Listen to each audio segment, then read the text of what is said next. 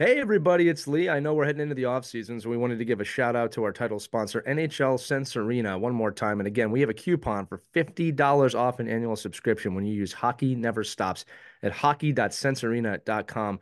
I always like to remind everybody, I've been using this thing for 6 months and I'm just blown away, not just from the VR aspect of it and the virtual reality side of things, but the ability to give different perspectives of the game, whether I'm playing as a goaltender. And I got to admit, it is really hard, but it has really given me a perspective from that point of hockey, which has made me a better coach and a better ice hockey player. Or the skater modes, which help you work on cognitive skills and other things like heads up play that you don't normally get to work on in a practice or a game. So I implore you to check it out. It helps us out, it helps them out. Support our title sponsor, NHL Sense Arena. Get $50 off an annual subscription when you use Hockey Never Stops at hockey.sensearena.com. Again, that's Hockey Never Stops. That's the code at hockey.sensearena.com. Check it out. And without further ado, enjoy this episode of Our Kids Play Hockey.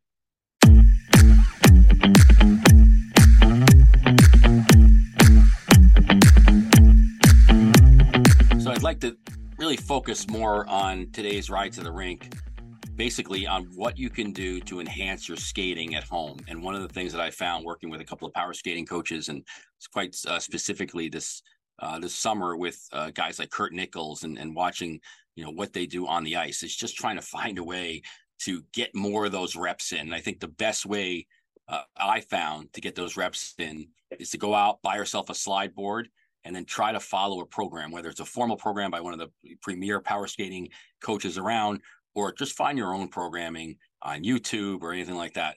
And what you can do is you can take those reps that you're trying to build on: strength, balance, cadence, agility, all those kind of things. And then you can start building on all that. You can do mohawks. You can do forward to backward pivots. You can do anything you can do on the ice. You can do on a slide board to enhance your stride, your strength, and your balance. So one of the things I would focus on, if you're a player and you're looking for that extra edge and you're looking for an opportunity to go home and train off the ice, specifically thinking about what your skating coaches are doing for you on the ice, it's all about building reps. And when you can build those extra reps, it's just like getting shooting practice at home. If you could add in cadence and you can add in your stride formation and you could add in where your body is and your body weight is on a slide board, it is going to directly translate to your on ice success. One of the really cool things is you can start to be really creative on holding your edge and holding your body weight and focusing on all those points of contact, right? Your toes, your knees, your hips, where your ankle flexion is, and really fine tune it, which is really hard to do on the ice. Sometimes when we go to these power skating classes or skating classes, we don't have the time to pinpoint exactly where your feet are and where your body weight is. This way we get to do this in a way at home, in almost slow motion and at your own controlled pace. And more importantly, it allows you to do it and have fun at all hours of the day. So you could come home from school, you could do 20 minutes of power slide workouts.